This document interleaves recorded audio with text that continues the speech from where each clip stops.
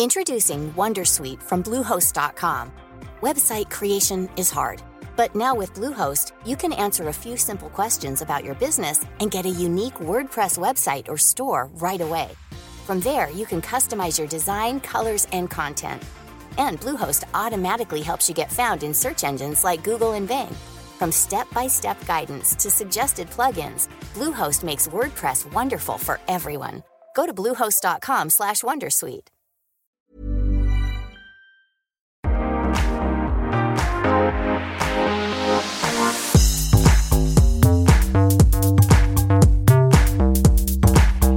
Hi everyone, this is Restaurangpodden, the one and only podcast that reviews restaurants in Stockholm. So stay hungry!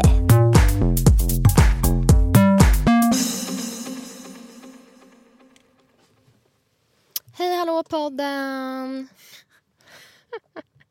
Jag vet inte ens vad jag ska svara på det där. Ja, men det är lite så här, du vet, typ när folk har så här vlogs, eller vad det heter, på typ YouTube.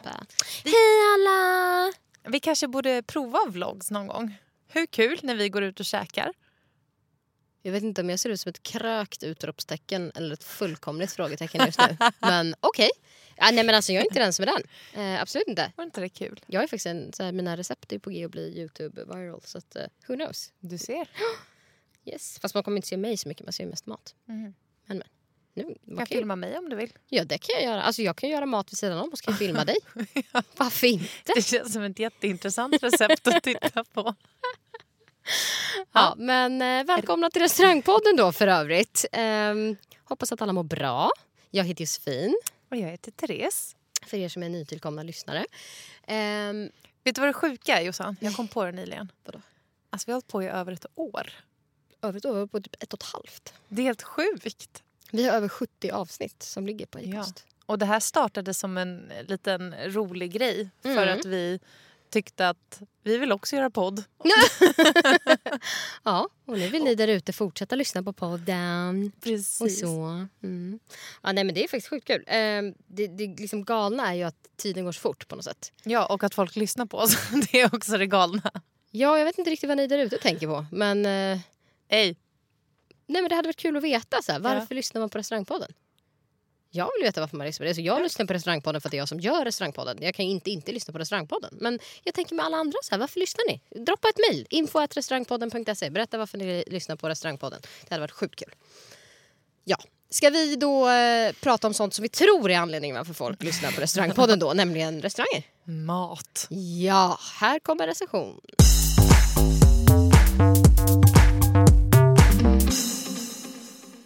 Vi har ju då käkat pizza. Jajamän. Det blir mycket pizza i podden nu kommande tiden, känner jag. Men vi har faktiskt inte pratat så mycket pizza tidigare. Nej. Så jag tror att det kan vara bra att ändå scouta bra ställen. Ja. Det är lite roligt att det har öppnat en pizzeria i Modgallerian som heter 1889 Fast Fine Pizza. Det låter ju väldigt kedja. När du sa det sådär. Ja, jo absolut. Det är det ju absolut inte. Nej, eller det kanske det blir. Men som det är nu så är det ju inte det. Och det roliga är att det är verkligen fast fine pizza. Alltså de har försökt göra lite så här fine dining fast pizza. Fast ställ i McDonalds-kön. Exakt. Och man får då pizzan i en liten fancy kartonage som är det så här svart matt låda som du drar ut själva pizzan. Ja, men alltså man har tänkt på paketeringen av produkten. Jag gillar det. Ja, men det gör jag också. Jag tycker att det är lite så här, ja men varför inte? Varför måste det vara en ful massproducerad pizzakartong som det står pizza på? Ja, alla vet väl att det är en pizza när man ser en sån kartong. Exakt. Det är väl inget att skriva på näsan. Nej, men så därför känns det här som att ett lite behov som har liksom blivit uppdämt. Som någonstans jag känner, ja, och då kan man få en lite roligare pizza, en lite snyggare kartong. Som jag också tror passar in i många människors generellt sett ganska så här vilja till att lyxa till det. Ja. Det jag tycker vi var ju i Mood nu och gick runt lite där. Och det jag tycker är roligt med Mood, det är att det är verkligen, det är inte ett shoppingcenter, det är mathus. Jag får den känslan också. Jag känner lite att när Mood öppnade var det ju inte alls så mycket restauranger som det är nu. Det var liksom lite i mitten och i övrigt var och bokerian då. Men det känns som att det har blivit mer och mer ett liksom matmäcka. Och jag gillar den trenden. Jag vill se mer av det. Och det är inte så här snabb mat Fast alltså förstår du, snabb, sliskig mat. Utan det är snabbmat på ett fräscht sätt. Jo, lite så här fräscha koncept. Det är ju mycket, vad ska man säga, inte kanske nödvändigtvis healthy, men lite mer hearty om inte annat. Och känns lite mer genomtänkt. Och det är inte liksom stora gula M-skyltar och så vidare. Utan liksom lite mer så här personligt. Jag tycker ändå, när vi ändå pratar pizza så kan vi väga upp det med lite grönt också. Holy Greens. Värt. OMG. Värt. Gå dit om ni vill ha en schysst sallad och ta med er. Alltså för bra pris också. Ja. Så det tycker jag definitivt. Och även Isha tycker jag ändå är bra grejer. Om man vill liksom köra lite så här low carb lifestyle. Typ bra med grönsaker. Rimlig penning. Enkelt att ta med. Så att, det finns många bra ställen. Men om vi inte ska vara nyttiga nu då? Nej, då käkar vi på 1889. Jag måste säga att jag gillar viben i restaurangen. De har som en liten, man kan kalla det uteservering fast den är inne i gallerian, men lite så. Med fett snygga möbler. Alltså det är lite så här Jonathan Adler typ känsla på möblerna. Jossan sitter och säger hela tiden, tror någon märker ifall jag tar med den där stolen hem? Jag behöver den där stolen. Ja, men alltså Okay. det är på riktigt så att jag kommer behöva mejla inredaren och bara where did you get the furniture? Och du är rätt svår att imponera på. Ja, men så faktiskt. Ja. Och just nu har jag en period när jag är inne och letar efter 2 stycken mindre fåtöljer som fortfarande är bekväma att sitta i men som ger ett lite nättare intryck i mitt vardagsrum. I found them på 1889. Så att, nej men det blir bra. Jag får köpa många pizzor för att de ska dela med sig, tror jag. Ja. However, det är lite så här, jag skulle säga att de verkligen har hittat det liksom designkoncept som är inne just nu. De kör sammet, de kör marmor, gärna mörk marmor, svart marmor, mörkgrön marmor, guldmässing, alltså sagt sammet i flera olika blåa toner. Det känns som att det är så här, okej, den som har inrett det här stället är inte tappad bakom en vagn rent inredningsmässigt. Och jag tänker de som har öppnat det också har också fattat grejen. För att man vill gärna inte gå och sätta sig på en pizzeria. Det är inte classy liksom. Nej. Men det här gjorde verkligen, det var inbjudande och man kände, det var en varm känsla när man kom in.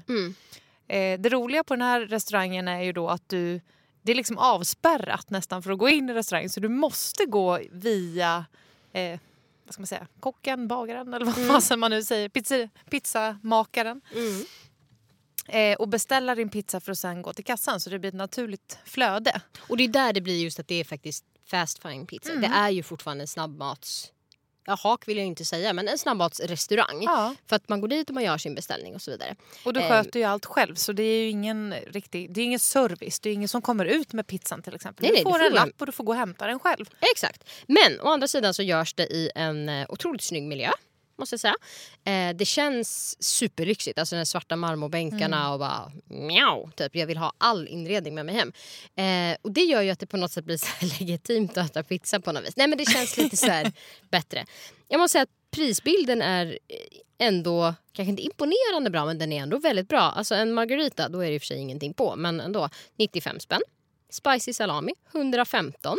Parma manchego 149.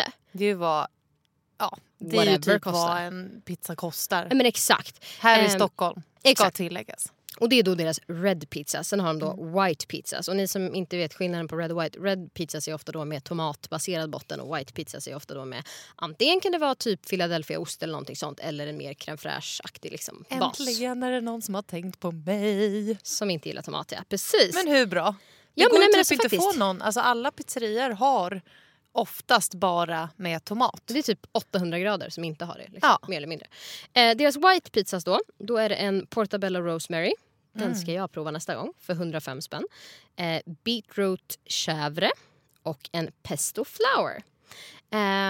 Jag tror att det roliga här är att det är någon som har tänkt till på att inte bara servera en jävla capricciosa. Sjukt bra! Sen har de även då, och här kommer vi in lite på lite så spännande smaker. De har också one of a kind. De har en som heter Swedish Forest. Och den är med lite så här rökt rådjur, det är portabello, det är liksom persilja och även lingon. Så det är lite så här. Lingon igen. Det var ju likadant som på Kajplats 18. Exakt, det känns som en ny grej. Sen har de Royal Marrakesh som alltså då kan jag gissa är lite så här marockansk inspirerad. Och sen har de en pistachio parma med pistagenötter. Jag tycker att det är ett bra koncept. Det är väldigt bra. Det jag också gillar är att de gör degen själva. Jäkla bra deg. Den här degen, den här pizzan, jag har inte ätit något liknande innan. För ofta tycker jag att är det en stenugnsbakad pizza så kan de också bli lite hårda. Den är tunn och fin och den får den här krispiga ytan, men den kan bli också lite hård i kanterna. Ja, och inte så här, det finns inte det mjuka fluffet inuti. Nej. Inte det här klassiska som man efterfrågar, den italienska pizzafilingen. Ja. Den får man liksom inte. Och många gånger kan det bero på att man beställer deg. Man får kyld deg som alltså då har långjäst, alternativt att man långjäser den själv på olika sätt. I värsta fall så använder man torrjäst och så vidare. Det finns en väldigt massa olika koncept för pizzadeg. Det är inte den här degen. Den här degen är perfect. Alltså den är så bra. Men! Oj, ett men! I didn't see this coming. Männet ligger faktiskt inte i... Det var inga män där. Nähe. Det var det i och för sig, men inte just det visat. Nej, saken är så här. Jag förstår att det är fast food. Jag förstår att det är fast fine pizza. I get it. Jag förstår att jag ska fram till den här disken och beställa. Det har jag ingenting problem med. Men jag tyckte att personalen var lite loj. Alltså så här, man kommer dit och bara så här. Det var så roligt när vi skulle beställa. Och hon bara, ni måste vänta.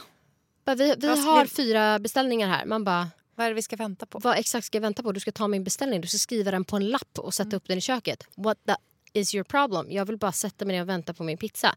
Det är så här, okej, fel sätt hjärtat. Hade jag varit på ett sånt här humör som liksom gör att jag hade verkligen gått vidare till nästa ställe för jag är för hungrig för att vänta, då hade de ju förlorat en kund. De är dessutom typ 8 kottar bakom. Det var så roligt för alla stod och tittade på oss bara. Men vi vill bara beställa. Ja, men exakt. Till slut var det någon som förstod att så här, ja just det, jag kan ju ta en beställning.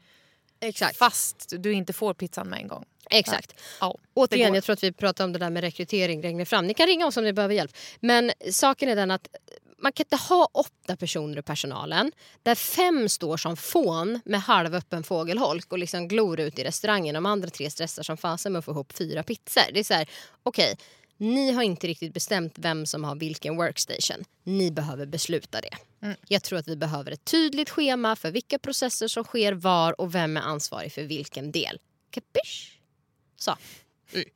Men efter att vi har styrt upp det kommer det funka hur bra som helst. Men jag måste säga att det är så här, jag kan bli väldigt irriterad hela tiden. Ja.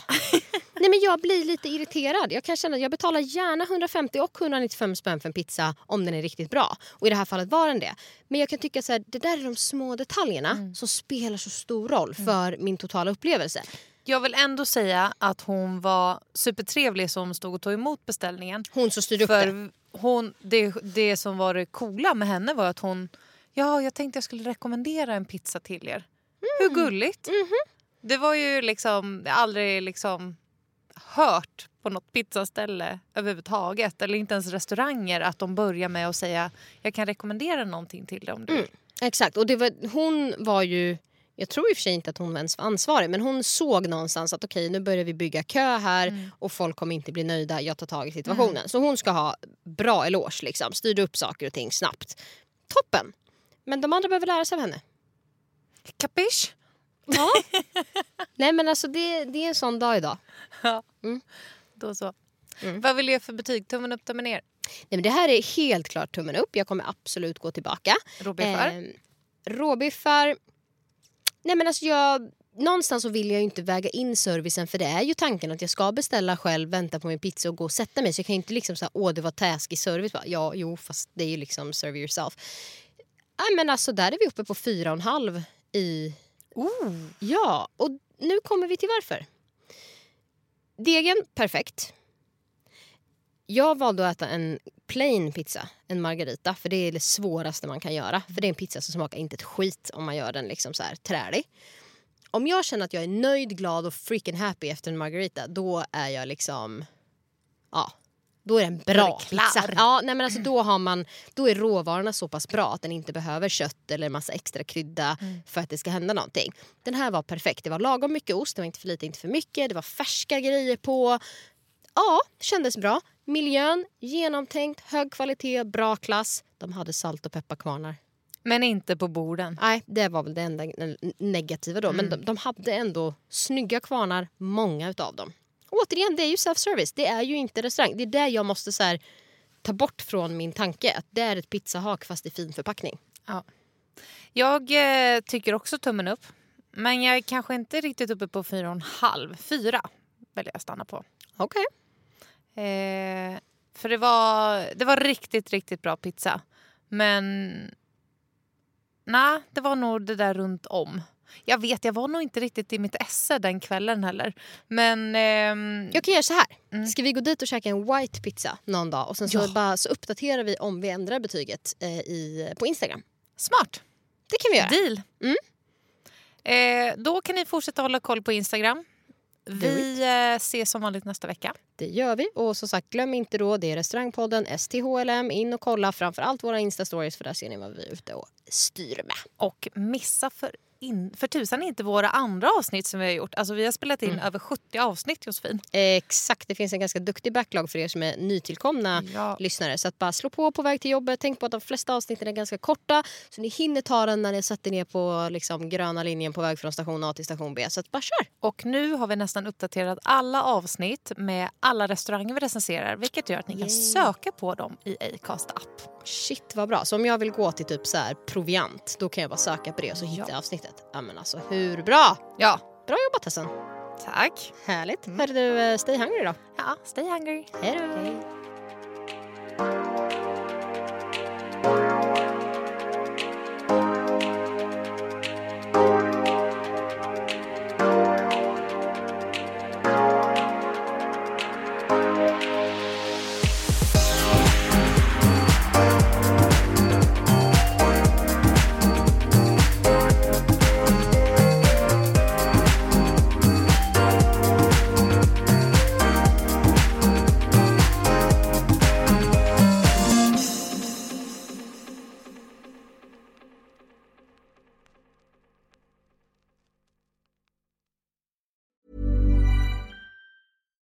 Subtle results, still you, but with fewer lines. Botox Cosmetic, out of botulinum toxin A, is a prescription medicine used to temporarily make moderate to severe frown lines, crow's feet, and forehead lines look better in adults. Effects of Botox Cosmetic may spread hours to weeks after injection, causing serious symptoms. Alert your doctor right away as difficulty swallowing, speaking, breathing, eye problems, or muscle weakness may be a sign of a life-threatening condition. Patients with these conditions before injection are at highest risk. Don't receive Botox Cosmetic if you have a skin infection. Side effects may include allergic reactions, injection site pain, headache, eyebrow and eyelid drooping, and eyelid swelling. Allergic reactions can include rash, welts, asthma symptoms, and dizziness. Tell your doctor about medical history, muscle or nerve conditions including ALS or Lou Gehrig's disease, myasthenia gravis, or Lambert-Eaton syndrome, and medications, including botulinum toxins, as these may increase the risk of serious side effects. For full safety information, visit BotoxCosmetic.com or call 877-351-0300. See for yourself at BotoxCosmetic.com.